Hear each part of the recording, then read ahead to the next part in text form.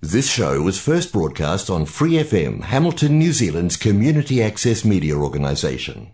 For more information on our lineup of shows and the role we play in the media, visit freefm.org.nz. Hi, it's Vanessa from the Fighting Stigma Show on Free FM. Are you a Waikato local? Do you have an idea for a radio show? Do you want to try your hand at being a content creator on Free FM? If so, check out our website on freefm.org.nz or find Free FM on Facebook and get in touch. Welcome to Big Things Ahead, a new series on Free FM examining some of the big changes coming to Kirikiriroa Hamilton that have the potential to change the way the city looks, grows and feels in the future. Each episode will look at a big issue and explore the potential benefits and pitfalls of these changes. In this episode, we're looking at the concerns and negative potential outcomes of the proposed Three Waters reform, and you'll also find a separate episode looking at the potential benefits from those reforms because this is a big issue for many. So let's start with the basics. Three waters refer to our drinking, waste and storm water, what comes out the tap, what gets flushed, and what goes down the drain in the street. The government is proposing the creation of 4 entities to look after these waters all over the country, and Kirikiriroa Hamilton would be an Entity B. At the moment, there are 67 local authorities who manage their own water services in their own ways through systems that have evolved over many years and try to provide the best quality options for their population bases.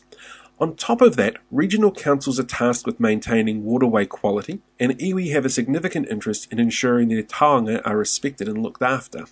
This means every party has their own requirement for water. The needs of a city, for example, are very different to the needs of a rural authority like Waipa or Waitomo. Under the proposed structure at the moment, these would all be amalgamated, meaning residents in the Waikato would essentially be helping to fund water infrastructure in Tauranga, while Kirikiriroa Hamilton has spent considerable amounts over the past few years upgrading water infrastructure. They would then become responsible for helping to ensure other authorities that haven't made such investments get the needed upgrades to guarantee water quality under these changes, which means Hamiltonians paying for infrastructure in other parts of the country, and that doesn't sit well with everyone. Councillor Mark Bunting is one of the individual councillors behind the Hamilton Save Our Water Assets.co.nz campaign, who voted against this proposal in its entirety, not wanting it to be submitted to government at all.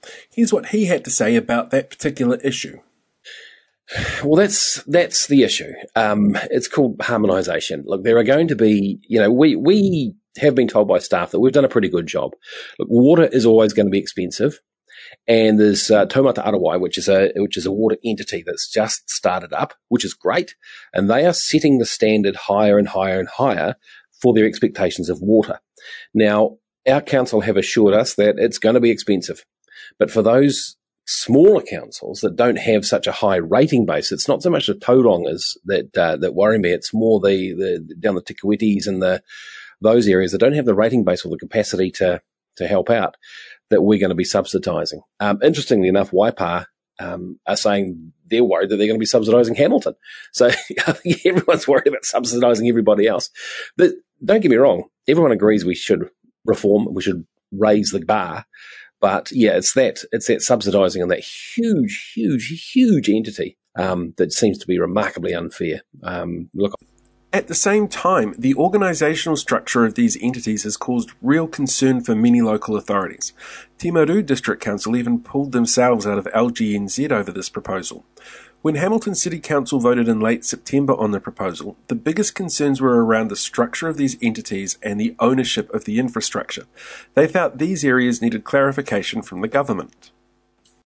While he supports this proposal in general, Councillor Dave McPherson did acknowledge that there were some issues with the proposed structure of how this was going to be managed. That's definitely a concern, and that's what, in fact, I and some others met with Nanaya on a recent Zoom call, particularly to discuss our concerns in that area. And one of the things she said, which was hopeful but not definitive, was that they are more than willing to hear alternative suggestions to the council. And I've put up a proposal as a sort of heads of agreement type thing without the details there. So we do something like the Hamilton Airport Company, which has 5 councils joined together as joint owners no one council, not even Hamilton, has a majority say. We have to get at least one other council on side, and we nearly always try and get consensus amongst all five. But we can decide collectively what happens there. It's not 2 steps removed, appointing a panel who then appoint a board and things like that. We want something more direct. We don't mind setting up a new entity covering a bigger area if we can have some direct say, and particularly over the services and infrastructure that go into Hamilton. It was not, however, a vote on whether to accept these reforms or not. According to Local Government Minister Nanaia Mahuta, this period was one that was designed so that they could get feedback, not so that councils could sit there and make a final decision. Well, this period of time was really for all councils to understand the complexity of the information that we've supplied based on their information, and also the modelling that we've commissioned to give a good assessment about the benefits of reform, and also, if we don't reform, what the cost implications will be on councils. So this was never a time to tally up how many councils agree and how many councils disagree. What we were trying to do was ensure we're working with councils so that they understand the extent of the challenge and the depth of the information that we've commissioned in order to progress a reform agenda. In a way, this government has given a concession to local councils about this particular process. Having listened to the feedback that they had around information and structures and what the actual process was going to be, they've decided to add a working group into the process that they had already lined out, working specifically with councils to ensure the best management model. However, there's still concerns from every quarter about exactly how this works, and you would have seen the press coverage where there was a whole bunch of angry politicians who were not impressed that the government decided to forge ahead with this, despite the fact that back in June this information was actually laid out for everybody to be able to access. There's campaigns out there right now designed specifically to try and get people offside with this process, making it feel like a bit of a land grab. The ACT Party has come out saying that they will return assets to the people if they get back into power, if they get into power. There have been a number of questions raised whether or not that's just going to be assets like water supplies, or whether or not they're going to start looking at what was taken under the treaty at the same time. And it's ACT, so chances are no, they're not going to. But there are other organisations as well that are getting involved with giving councillors a push towards not accepting this particular proposal. So all opposition parties have turned around and said that they're not a fan of the proposal in any shape, way or form at the moment. And organisations like the Taxpayers Union are actually organising campaigns where you can download a form letter and send that directly to your elected representative. Every politician I've spoken to in the last couple of months about anything have mentioned how prolific those particular campaigns have been. So they're definitely hitting a nerve. They do raise a really valid question, though. If you no longer technically own something, how do you borrow against it to fund infrastructure? I asked Councillor Mark Bunting that exact question. Well, that's the issue. You borrow against your assets, and those assets will be gone. There's $1.5 billion worth of assets. There is a certain amount of debt too. You'd have to ask Rob Pascoe about exactly what that is, but I think it's in the roughly 30 to 40 million. I could be wrong on that, but it's around that. And if you haven't got the asset, you can't borrow it against it. But of course, the government can, and that's their argument. You see, they are saying that with these huge entities, they'll have the suitable scale to be able to borrow enough to put these assets or put this infrastructure in the ground better than the councils will. My argument is, of course, I think we can achieve similar scale with a smaller council-driven mixed model, and the community has a say on. But unfortunately, it just seems to be the only option on the table at the moment. That mixed model that Councillor Bunting mentioned also hints at another slight issue that can happen with this. When you're dealing with a large-scale entity like Entity B is meant to be, how do you control when assets that you need are going to be implemented?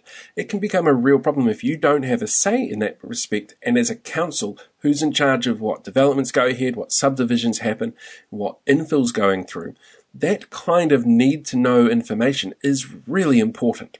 Here's what Councillor Dave McPherson had to say on the topic. The negative effect is how much control can a local area have. I mean, Hamilton is growing fast at the moment, both in terms of infill and in terms of new subdivisions, as fast as any part of Auckland, basically, proportionally, and probably faster than most parts of Auckland or Tauranga. We need the infrastructure to go in at the right time to cope with those increases. And we, at the moment, we can decide that ourselves. It's up to Hamilton City Council. If we have to go to a third party and say, we want you to build us a new wastewater pipe, 2 metres in diameter down this side of the city so that we can cope with whatever, it's how much say do we have over that? That's a real worry, because it's got to be timely investment in new infrastructure, not just a sort of some generic thing saying that they'll help us sometime in the future. How Entity B is going to handle time-sensitive projects in 22 different regional authorities is a really big question hanging over this entire project. Kirikiriroa Hamilton is by far the largest residential area within that sector, but it doesn't mean that there is a lot of small areas that are going to not have the same issues. Places like New Plymouth, for example, Te Kuiti, Taumaranui, have decent-sized population bases, and they're all going to need projects done within a time-sensitive manner that's going to work for them. So resources are going to have to be shared, and nobody can tell us exactly how that's going to happen yet, because the management structure hasn't been locked down. Of course, if you don't know how the management structure is going to be working within this entity, how are we going to work out who's going to be accountable for what? It becomes a really big question. 22 individual councils at the moment take responsibility for the actions within their own electorates. If you've got a large-scale entity with a management structure that isn't defined yet, being able to work out who is accountable becomes really problematic. One of the other strangely uniquely Hamiltonian issues is water meters. Now, water meters have been an election issue for the last few terms, and there's a really good reason for that. Hamiltonians don't like the idea of water meters. They never have. They've fought really hard to stop them from getting in and stop them being used, even though there is some research that says that it's a great way of being able to make sure you're more economically responsible when it comes to your water usage. So what is going to happen to Hamiltonians' strong stance against water meters when this goes ahead? Like I said, we're very much arm's length influencer now. And here's the simple thing. They're going to do what is technically the right thing for the entity. Whereas, look, water meters, it could be argued, could have been in town 2 or 3 terms ago, but because there was such a brouhaha, the community was able to make a difference and say, no, we'll mind our water, we'll be good, we don't want water meters. That's my concern about this, is now, say they put water meters in and say, guess what, you're going to get water meters, who are you going to call? It's not going to be your councillor, because we won't be able to do jack squat. And that's my main worry, is that soon renters who are technically paying for their water through their rent are now going to get, if there's water meter, they'll get the volumetric water bill as well. And so suddenly you're not only paying your rent, you get a water bill as well. And that's going to affect our lower socioeconomic areas big time. And, I'm working real hard to try and even the scale for the deprivation. Councillor Dave McPherson considers the question about water meters a little bit of a red herring. But if you want to learn more about that, check out the other podcast that we've got at the moment on the Three Waters reforms, the Pro Water Reform podcast, because we go into greater detail about it there, and it's quite fascinating to see his perspective and suggestions on how to make sure that that doesn't become such an issue here. But the fact of the matter is, at the moment, nobody's 100% certain that that's exactly what's going to happen, because nobody knows what the management structure is or the influence that the city is going to have on how that management structure is put forward. By now you're probably sitting there thinking there's a lot of big questions hanging over this entire project which make you understandably apprehensive. What is the management structure going to be like? Who is going to own these assets? How is it going to be functioning in a timely manner for each individual authority? How do you borrow against assets that you may or may not technically kind of own? And why does this feel like it's such a rushed process? Now that last one is definitely a red herring. It's been stepped up and laid out in front of the press as something that has surprised local politicians. But back in June at Local Government New Zealand's national conference, the entire process was laid out for all politicians to take a look at. This is what Local Government MP Nanaia Mahuta had to say about the 2-month period that councils were given to look into this issue. We've given the sector 8 weeks, so at the end of this month, Cabinet will take on board all the feedback from the sector and then make its determinations. So either some local politicians have a really short memory about this process, or they weren't paying attention when the information was provided.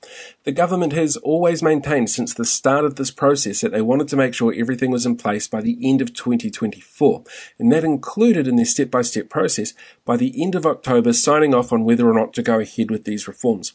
It's not a confirmed land grab, despite what some have said. What it is a confirmation that water reforms in some shape, way or form is coming. And that's not to everybody's liking. Some people prefer the status quo, and others prefer to work in the model that they've been working on specifically within their own region. My argument is, of course, I think we can achieve similar scale with a smaller council-driven mixed model. And, the community has a say on, but unfortunately, it just seems to be the only option on the table at the moment. So while a local government mixed model seems to be what is the preference for local councillors around here, the local government minister has been very specific as well about why this process was important to get their feedback.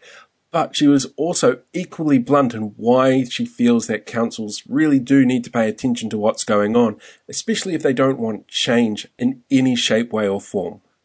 I think a few councils signalled too early that they were out without trying to really understand the depth of the information. I think it would be unsustainable for councils to expect that the status quo can continue, but importantly that the government would be in a position to put money into the status quo situation without further efficiencies. Now, status quo is also something that's really important in this whole argument, and that's because at the moment the government is in the process of its local government review. Now, it does this every so often where it basically goes, what's working, what doesn't, what can we fix, what don't we fix, do we amalgamate councils, do we keep them together, what's going on, what's going to change. That review process has only just started, but we'll be doing an episode or two on that a little bit later on as well, so you can download that again from Free FM when that episode is up and running. One of the reasons why Waikato Regional Council was not particularly keen on this proposal was because they know that there's change coming, and they're really concerned about making big changes before we find out what the outcomes are of these big local government reviews. I spoke to Jennifer Nichols, who is a Waikato Regional Councillor, about what their particular concerns were, and she was one of these people who led the charge to make sure that the statement that was put out by Waikato Regional Council was workshopped within the group, because there were people there who were determined to say no and some who were like, So she sat down and made sure the group workshopped exactly what it was that they were going to say. And here's her reasoning behind that. I certainly, and I mean, I can only speak for myself. The regional council itself has a position, an interim position statement on this, and very much wanting to say interim because this process is by no means finished. And so ultimately, I led the charge to go with a position statement which the councillors workshopped together. We one of the things that was really important to me was that we actually add to the debate. And so when a few councillors wanted to just outright reject the reforms, I pushed hard to make sure that the workshopped piece would be the one that goes ahead. And so I could see a lot of benefits in having this conversation when the Future for Local Government work, those reforms are closer to completion, because really you're talking about taking infrastructure and how it's being managed from council, with councils that are unsure of their future from a reform process anyway. And so bringing that together would have been ideal, but I'm mindful that you should never wait for central government processes to finish to do anything. And so I'm torn personally between the logic of that and the need to get on, because it's already several years since the Havelock North incident, and we need to start getting on and sorting out our environment and the well-being of people who don't want sewage in their beaches and on their main streets or anything like that, or our brand being impacted. One of the important things as well that hasn't really been seen in the media and hasn't had a lot of press coverage is the fact that the regional councils are tasked really specifically with looking after the waterways. So that's all about your rivers and your lakes and your oceans and keeping their water quality up. Hamilton is really specific in how that particular environment works for us, in that the water supply from the city gets taken from that river, and the wastewater from the city goes back into it before being fed to Aucklanders. So ensuring that the three water structure works for the city is something that the regional council kind of needs to get involved in, but hasn't really had much to do with it so far, other than a statement that they've put out. I asked Jennifer again why that seems to be, like how regional council fits into this great big puzzle of what's going on. And one thing that from a regional council perspective that I think hasn't come out in the narrative so far is that, it is our role as the regional council to assist asset owners and who undertake activities like providing Three Waters with their environmental impact management. And so currently what we have is we help 11 territorial authorities in our region who have a variety of number of wastewater plants, water treatment plants and stormwater systems. And those 11 councils have, you could say, 11 minds and mindsets. So for the regional council to only be dealing with one entity and one mindset and strategy would probably be more efficient, in the sense that you can get together, say, you've got to sort these out, these are the issues facing us, and you kind of go forth as entity to entity. Whereas at the moment, you'll have some councils that are streets ahead, and you've got others that are lagging behind, and there's a lot of admin, put it that way. So if the regional councils aren't big fans of this, and if your local authorities aren't big fans of this, who is a big fan of this particular proposal? So far, of all the groups and organisations that should be at least consulted with what's going on, only one within the region has actually said, yeah, they actually like the idea of what's happening, and that is Waikato Tainui. Their argument is that it's really important about the management structure to ensure that you've got Māori voices around that table, and the structure that was proposed sees 6 seats for Māori specifically around the table of 12. Now, as you're well aware, Waikato Tainui is by far the biggest iwi within the region, but that doesn't mean it's the only iwi within the region. So that's why you've got those 6 tables there. Linda Te Aho, who is the chairwoman of Te Ara Taura, the governance board for Waikato Tainui, has come out saying, as far as she can see, this is a really good proposal for Māori, in that they get a say in management and it's enshrined into how it's actually built. But that means if you've only got 12 seats around a table and half of those are already taken up by iwi, 6 seats for 22 local authorities is a really tough stretch for a lot of people who don't feel that they're going to be able to have the control necessary to get in there and make the changes that need to be made, or to manage water the way that it needs to be managed for their particular regional authorities. Water is a surprisingly complicated topic. When it comes to your Three Waters, you've got so many regional authorities that have an investment in exactly what they've got already and what they're going to need for the future. You've got a regional council that's there in charge of making sure that the water quality in its natural form is as high as it possibly can be. And Three Waters plays directly into that, because we take it from there and we put it back into the natural environment that we got it from. At the same time, iwi also has a really important say in what's going on. They have a spiritual connection to the water. So it's something that's highly important to them. And one of the things that everybody kind of knows about water is that it's patient. It will wait millennia to ground down mountains, but it will ground down a mountain. But what hasn't felt like it's taking its time is the proposal to change the way that water works within this country. It does feel really rushed to a lot of people. And while there is procedures that have been laid out, even those procedures don't feel like they've been going long enough to keep everybody happy. It's such a complicated issue that it's been almost impossible to nail down positions from some people. You've got some regions like Northland which are really unhappy with this proposal because it would see an immediate 300% price increase for them, as well as Auckland, which had already planned to double water bills in the next 10 years to cover infrastructure costs. Some Auckland councillors have come out being really unhappy with the drainage option for Three Waters because they want to use it to redirect into green spaces and try and create an environmentally friendly way to green up areas that don't necessarily have that at the moment. In Kirikiriroa Hamilton, it's no less complicated. We pull the water supply from the river and we put the water supply back into the river when we've finished with it. There's a whole bunch of things that have to go hand in hand with that. We've got sewage systems that at the moment are actually holding up pretty well, but they could be problematic as the city grows, and the city is growing faster than anywhere else in the country right now. There's so many different balls in the air, it's really hard to know where they're going to land. And this particular reform is one that's got people really anxious. And to be honest, I'm not surprised by that. Any large-scale change is going to scare people. Any sort of large-scale change where they don't feel like they're having a say is really going to scare people. And it doesn't help that you've got organisations that are sitting here pushing for the status quo, and the government sitting there pushing back saying the status quo is not working. And they're right. There are some parts of the country that have let their infrastructure fall to pieces.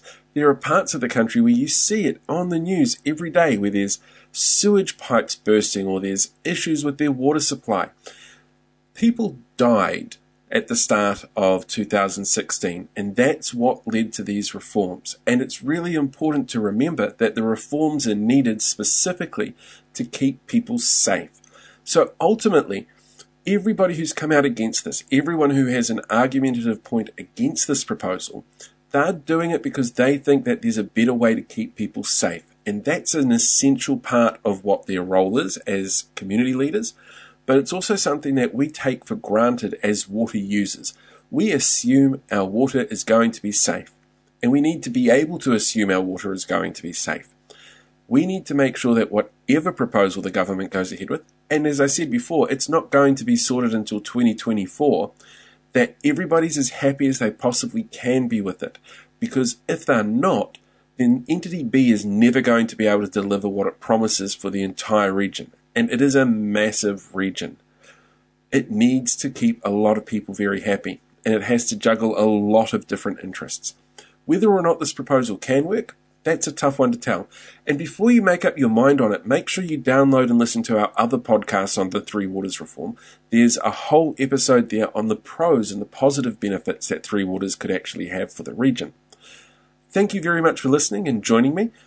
Feel free to download all of the podcasts from freefm.org.nz or wherever you get good podcasts from. And don't forget to tune in again for the next episode. For more episodes, use the accessmedia.nz app for iOS and Android devices, or subscribe to this podcast via Spotify, iHeartRadio, or Apple Podcasts. This Free FM podcast was brought to you with support from New Zealand On Air.